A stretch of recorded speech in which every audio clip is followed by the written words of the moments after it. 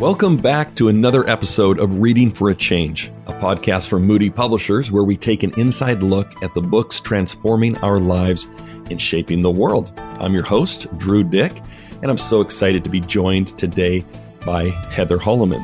Heather is a PhD and an author of numerous books, including Seated with Christ and Guarded by Christ. She teaches composition and advanced writing at Penn State, so I'm excited I have some writing questions for her. She also serves alongside her husband, Ashley, in graduate student ministry with Cruise Faculty Commons. And today I'm going to be talking to her about a book that she has co-authored with her husband, Ashley. The book is called Sent, Living a Life That Invites Others to Jesus. It comes out in August. And when I initially saw that, I thought, oh, August is like 6 months away. But it isn't, folks. It is a matter of weeks. Here we are in the middle of June. And so if you pre-order this, you'd receive it in a matter of weeks. Heather, welcome to the podcast. Oh, I'm so glad to be on your program. Thank you for having me. Oh, thanks for doing this, especially right now when there's so much going on. And I think that's a good place to start. We are, as you know, as everyone knows, in a time of tremendous upheaval. We still have a global pandemic going on. And now in the wake of some awful high-profile police shootings, killings, people have taken to the streets and are protesting. And there's even rioting going on. And we're having this reckoning with race that frankly is long overdue. But at the same time, something that's kind of scary and hard to see is just the acrimony that you see online with people just at each other's throats. My question for you, the topic of your book is Sent, basically about living a life and sharing your faith in Jesus with other people. In this time when people are so divided, so fearful, how can we do that?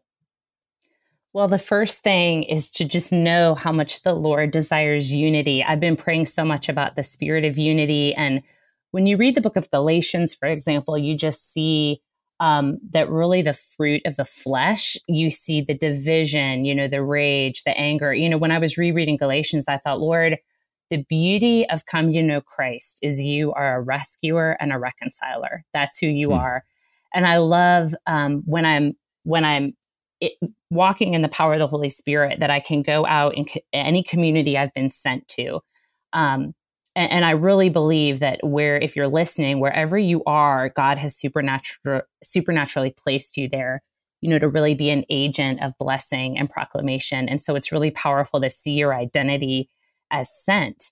And then what I think in this time, to be someone that seeks the wisdom of the Lord and to ask the Holy Spirit, how do you want me? How do you want my family to move into places of blessing and reconciliation? So the first thing is prayer, to seek the wisdom of the Holy Spirit, and to know that because the heart of the Lord is to rescue and reconcile, you really have a message of reconciliation. I mean, that's what Paul calls it in the book of 2 Corinthians, and that agent of reconciliation, that you're an ambassador. First, we reconcile ourselves to God.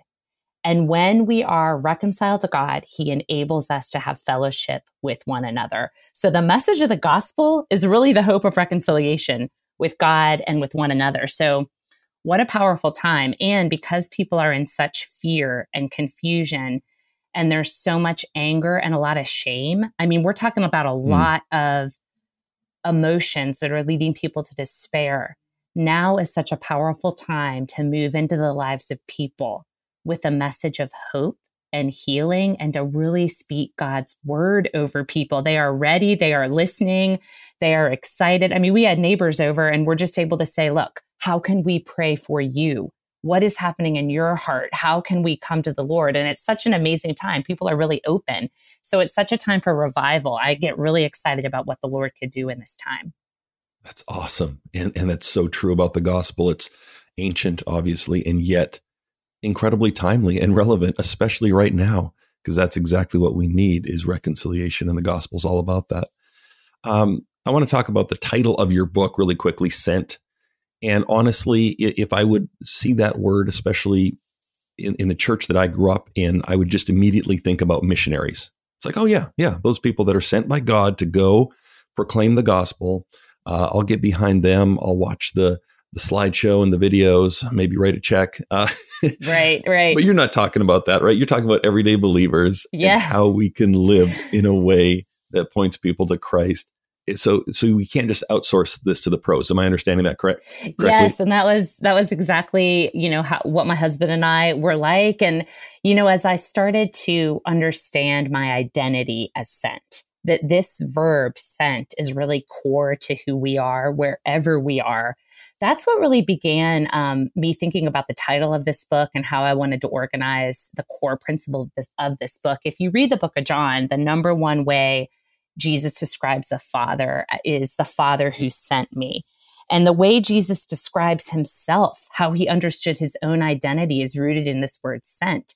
So by the time you get to the end of the book of John, when Jesus says, as the Father has sent me, so I am sending you, it just really gripped my heart. Like, this is who I am. A missionary isn't, or evangelism isn't something I'm doing as much as who I am, the core of what it means to walk with Jesus, because we teach on identity with Christ all the time, but sent is really an overlooked part of that. And that makes evangelism something that you're doing. It's about duty. It's often about guilt. It's often about something we have to do.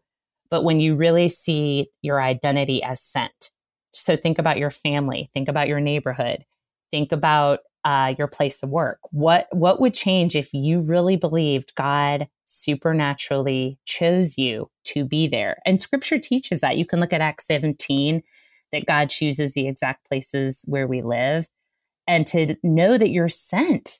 And then to think about all the metaphors that God puts in scripture of your sent identity, that right there, you could be like a fisherman, a royal priest, an ambassador, a farmer. It's beautiful to think of the gospel and the New Testament as all about your sent identity. Yeah, that's great. That it is a core part of who we are as followers of Christ. And what I love that you emphasize is that this isn't some sort of, obligation. It's a privilege and a joy. And yet I feel like evangelism is a source of guilt for a lot of us. I know it is for me. You think back to opportunities you missed, times you kind of just frankly chickened out when it came to sharing your faith with people. And you should be doing it more. How do you advise people get past that if it's been a topic that for them has been a source of guilt and shame? Well, the first thing is that the way our book begins is we really talk about how people live their lives based on whatever core principles, govern their life. And what made evangelism such an adventure for us and such a source of joy and intimacy with Jesus is the core principles that govern our life. There's only 3 of them. And here they are, that God is always at work to draw people to himself. That is what he's doing. If you think of, Jesus in John 5, he says, my Father is always at his work to this very day, and I too am working. And we know that scripture teaches that God designed us to desire eternity. The Holy Spirit's always testifying about Jesus. And we know that Jesus came to seek and save the lost. So God is at work. The second principle is scripture teaches that for whatever reason, God didn't have to do it this way, but he chooses to use people to lead others to Jesus. And I started to look at verses like Acts 1:8. The reason why we have the gift of the Holy Spirit, in addition to him being our comforter and advocate, is to become witnesses. It says we receive power when the Holy Spirit comes on us to be his witnesses. Now, as a grad student, just learning to walk closely with Jesus at the University of Michigan, I was getting my PhD and I was reading the New Testament and I was like, this is really weird. God uses people. He uses us to spread the knowledge about Jesus. He's given us this, ministry we hear about in 2 Corinthians, and that he chooses us to bear fruit for his kingdom. And I kept thinking, God, why are you doing this? Are you really doing this to me? And then I looked, the third principle is that he is continually inviting you into this adventure of evangelism. And I really began to trust my life, align my life to these 3 principles. God, you're at work. You use people to lead others to Jesus for whatever reason. You could supernaturally, do other things. You don't need to use people. But he's continually, every single new morning, inviting me into this adventure of evangelism. And it is based on, obviously, the commandment, the Great Commission in Matthew 28. But, I looked at how Jesus draws the disciples. He says, follow me. I will send you out to fish for people. And he sends us on the same mission that he has to seek and save the lost. And I just got really excited about that as a grad student and to trust the Lord that he was doing that. And as a result, I moved into my life, my everyday encounters with people. And I thought, God, you are drawing people to yourself. You use me. You're inviting me to do this. And I would just open my mouth and talk about Jesus. And I began to see so many people respond to the gospel. And my intimacy with Jesus exploded. It was like, Lord, we are doing this together every day. I woke up, I had a list, we encourage readers to make a list of at least 5 people in their life that don't know Jesus, and they begin to pray for them. And if you do this, you're going to see supernatural things happen. I mean, so many times people say, Heather, why do you and Ashley see so many people respond to the gospel? But they also say, why are you so full of the joy of the Lord? What is going on in your life? Why do you love Jesus like you do? And one of the answers is, well, it's because we're on an adventure with him every day to seek and save the lost. We're doing what Jesus is doing with him. And so it makes faith just really exciting. And we get to see some incredible things when you begin to do this. And the book is really practical. It's not like you have to be super smart or an apologist we just give really practical skills. Gather your neighbors together. Here are some questions you can ask them. Here are 7 ways you can pray for them. Here's the next step you can take with them. And I really think it's going to make people really excited about Jesus again. That's awesome and really helpful, especially those principles as you lay them out. And then there's this shift from this is like a checklist. Okay, I have to do this as part of being a Christian, even if I don't want to seeing it as something that is about an adventure, something that's exciting and that can kindle your own faith and joy in your walk with Christ. That's amazing. I feel like with younger people, and I'm on the wrong side of 40 now, so they all seem younger all the time. There's some serious baggage when it comes to discussing Christianity. And certainly the church. They don't usually come to the question of God in a completely neutral way. You're in contact with young people constantly working on a college campus. What are some of the biggest objections you encounter when talking to young people about your faith, and how do you overcome those? Well, honestly, I don't often get in arguments with people. I mean, I think that's what's different about our book, Sent. One of the ways we advise people, and what I've experienced in my own life, is the kinds of questions we ask and the kinds of stories we tell move people from reactive arguments about Jesus into a real encounter with him. Remember, the woman at the well wanted to engage in controversy. She was like, are you a prophet? We've heard this. Where are we supposed to worship? I mean, she had all these questions, but really Jesus didn't engage those. He went straight to the heart. And so I would say, I've read Barna and Pew and all the research studies, but I think a lot of young people don't know how to reconcile their faith with maybe passages in the Old Testament is a real barrier. There, I know people who've argued about, how do you deal with the violence of the Old Testament, or what do you think about, gender, or even the racial reconciliation issue can be an issue when people are looking at Christians that maybe aren't being loving, or maybe they're not standing for the things that they want to. But what we have found is that when you tell your own personal story of transformation, how Jesus rescued you, how Jesus has used his word in your life, we have found that people are so open. They want to hear about a living Savior. They don't want to be in the realm of argument anymore. They want to meet Jesus and see their lives transformed. So the other thing I'd encourage listeners, there is a powerful metaphor in the New Testament that Paul uses, and it's that we're an ambassador. This helps me when I encounter argument. So if I'm in the English department or talking with students, I remember that the ambassador doesn't share her own opinion. An ambassador just delivers the message from the sending country, the sending king. So when I'm in like a political controversy, I say, look, this is what scripture has said. This is my encounter with it. This is what the Holy Spirit did. What do you guys think about this story I'm going to tell of transformation?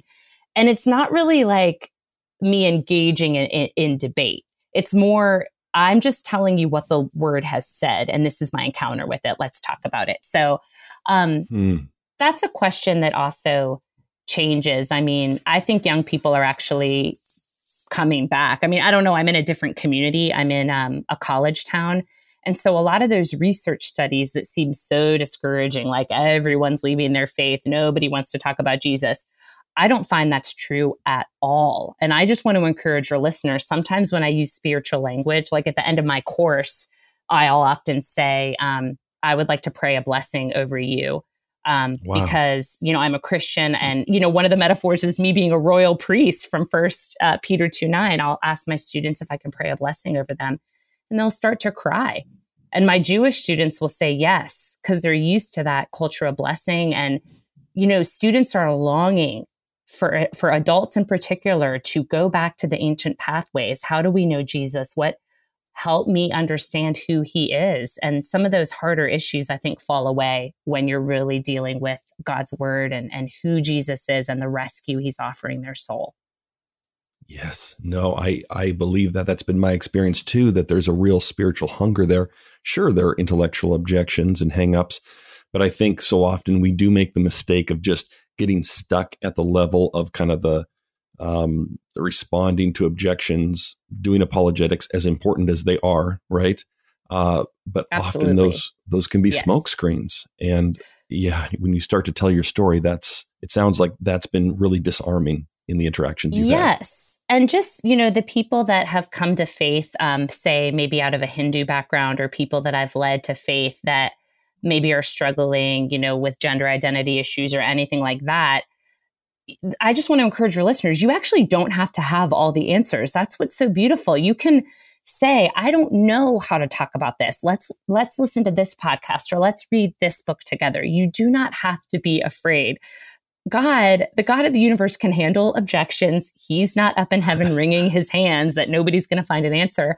I mean, when I was in grad school, I had the opportunity of having dinner with Ravi Zacharias, that my ministry directors invited me to have a conversation with him because we couldn't answer all of my questions. So we needed to find someone that could. You don't have to know everything. You can come knowing your story, knowing a simple message of the gospel, and let the Holy Spirit begin to work. And that's why the body of Christ is so beautiful. There are apologists. There's wonderful people working in all of these areas that you can just direct people in your life to those resources. And so not to be afraid of evangelism because you don't know all the answers. That's a good word. Thank you.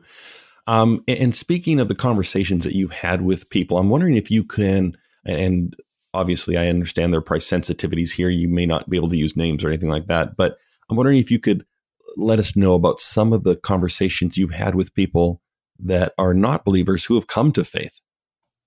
Well, yes. And what I love about this conversation is really, I have 4 questions. I call them the 4 best questions that have always led to significant spiritual conversations and someone praying to receive Christ. And the first question is just with a new neighbor.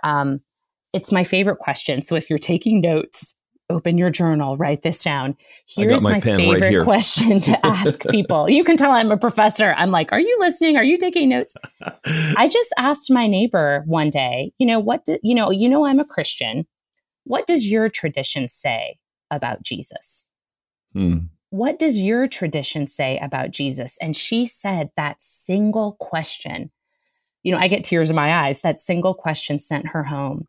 She went through all of her spiritual books, all of her gurus, all of her practices. And she said, who is Jesus? What does my tradition say about Jesus? And then, we would study the book of John together. I would tell her about my tradition, and she would say, can we still be friends if you worship Jesus, but I worship my particular person? I don't want to reveal too much of her privacy, but she was in a tradition that worshiped a different kind of deity, I guess you'd say.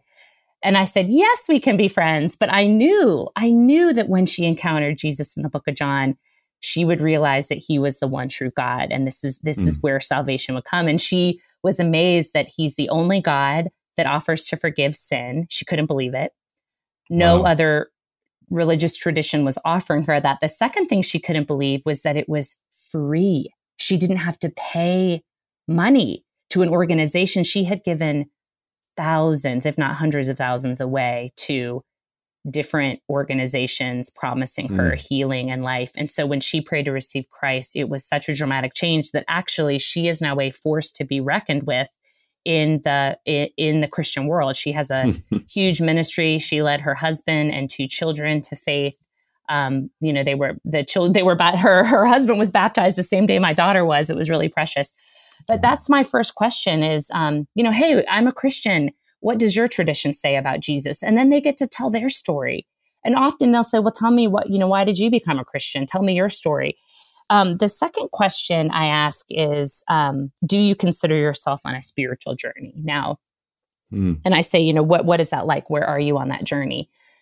Sometimes if I'm with someone and they're in distress or they're dealing with if I'm in a really difficult conversation, and that could be anything. So imagine whatever you're talking about, I'll pause and I'll say, this sounds like a spiritual issue. Do you consider yourself on a spiritual journey? And what has that been like? I will have people burst into tears. I'll have them talk about the time their grandma took them to church camp when they were 12 years old, but they haven't thought about Jesus or the Bible in 30 years, and they will weep. They will cry. Now, my favorite metaphor in the New Testament is that we're fishermen.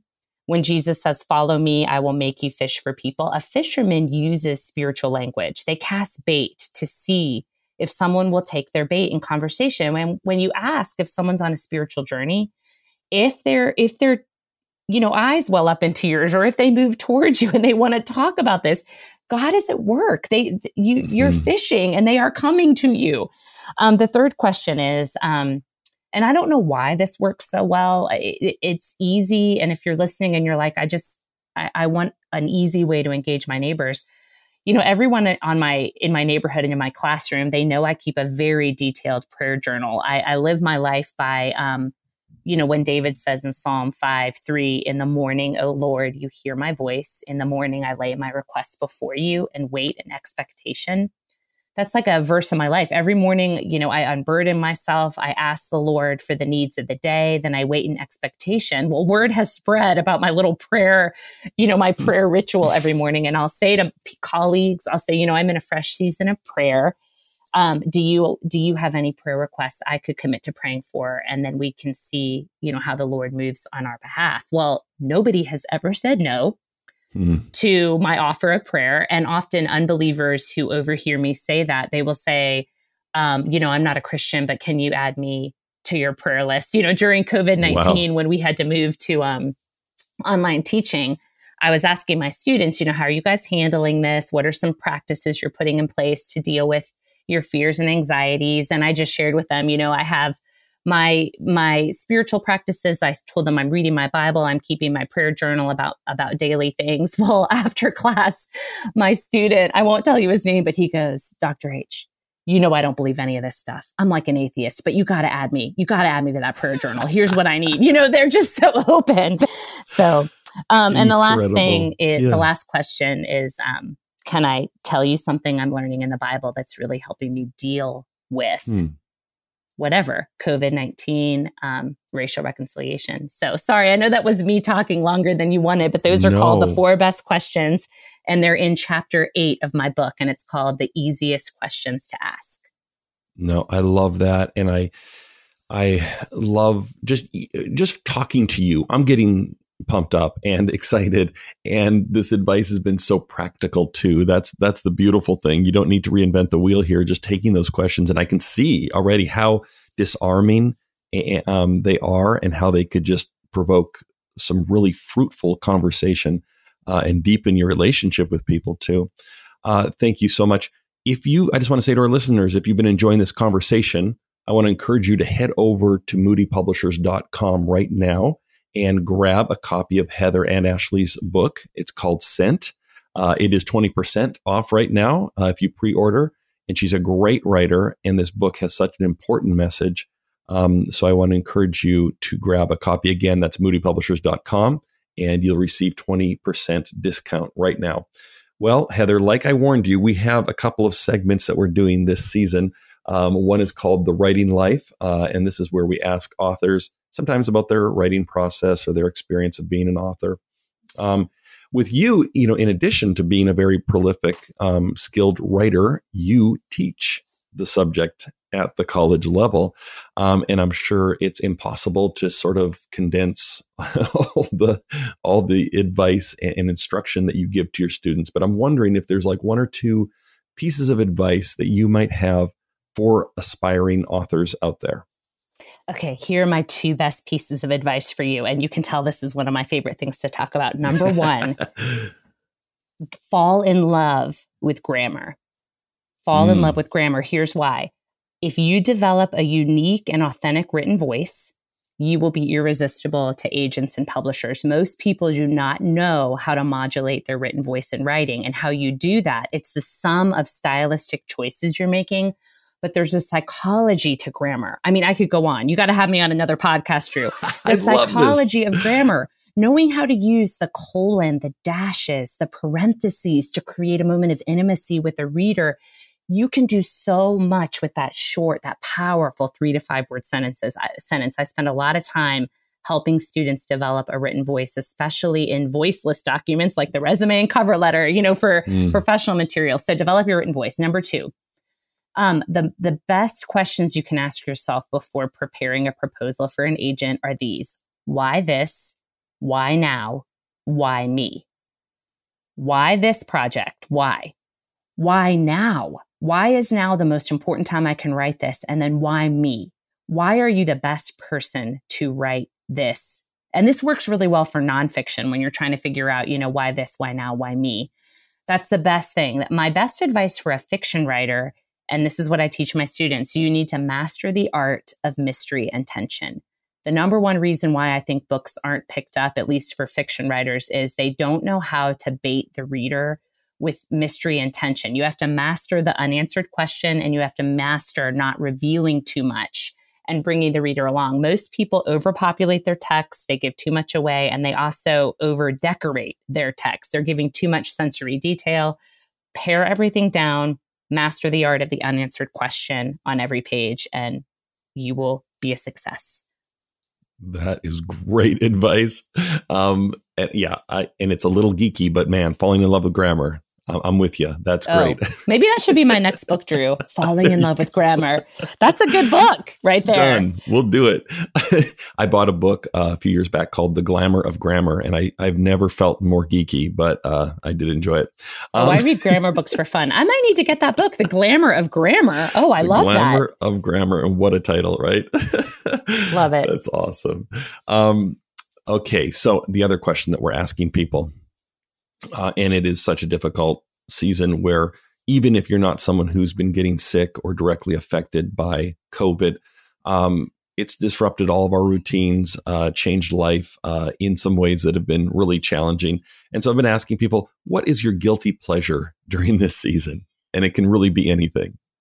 I love that. I don't know if it's a guilty pleasure, because usually guilty pleasure means I'm also a little embarrassed about it, but I'm not really. Well, maybe I'm embarrassed about it. The first is I planted a garden, which has brought me so much joy. So I'm officially a gardener, and I guess that makes me old. I don't know, but plant something that brings so much joy just to watch things grow. But the second thing is I have teen daughters. So every night we pop a big bowl of popcorn. And yes, I will watch America's Got Talent, World of Dance, whatever's on. So I watch all those shows with my girls, The Office, whatever. We watch documentaries pretty much every night. We're watching TV together and eating popcorn, and it's a really precious time. One of the blessings of being with them at home during COVID-19 was just being together as a family. That's great. I love it. And my family, this has been our foray into gardening as well. And it is exciting, especially we have young kids, to see the first strawberries that just came up and the radishes, and even get to use some of it in a salad. So it's kind of been like a learning thing too.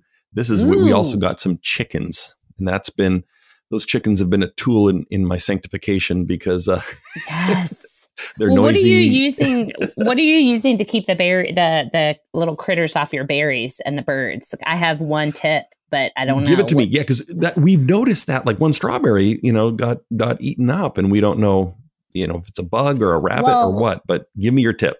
The new thing we're trying is called Scare Tape. You can order it on Amazon. It's just strips of metallic looking shimmery, almost like streamers.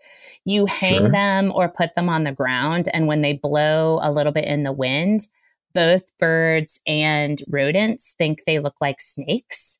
And so they don't come near the berries. Apparently, so far so good. My blackberries have not been eaten yet. We'll see what happens with the raspberries. But we have about 4 strips of Scare Tape that we put on the fence, and it does keep the birds away. That is awesome. I'm going to put in an Amazon order today. And it's and I'll order the grammar book. This has been great. We need to do this more. Absolutely. And you're right. We could do a whole episode on grammar.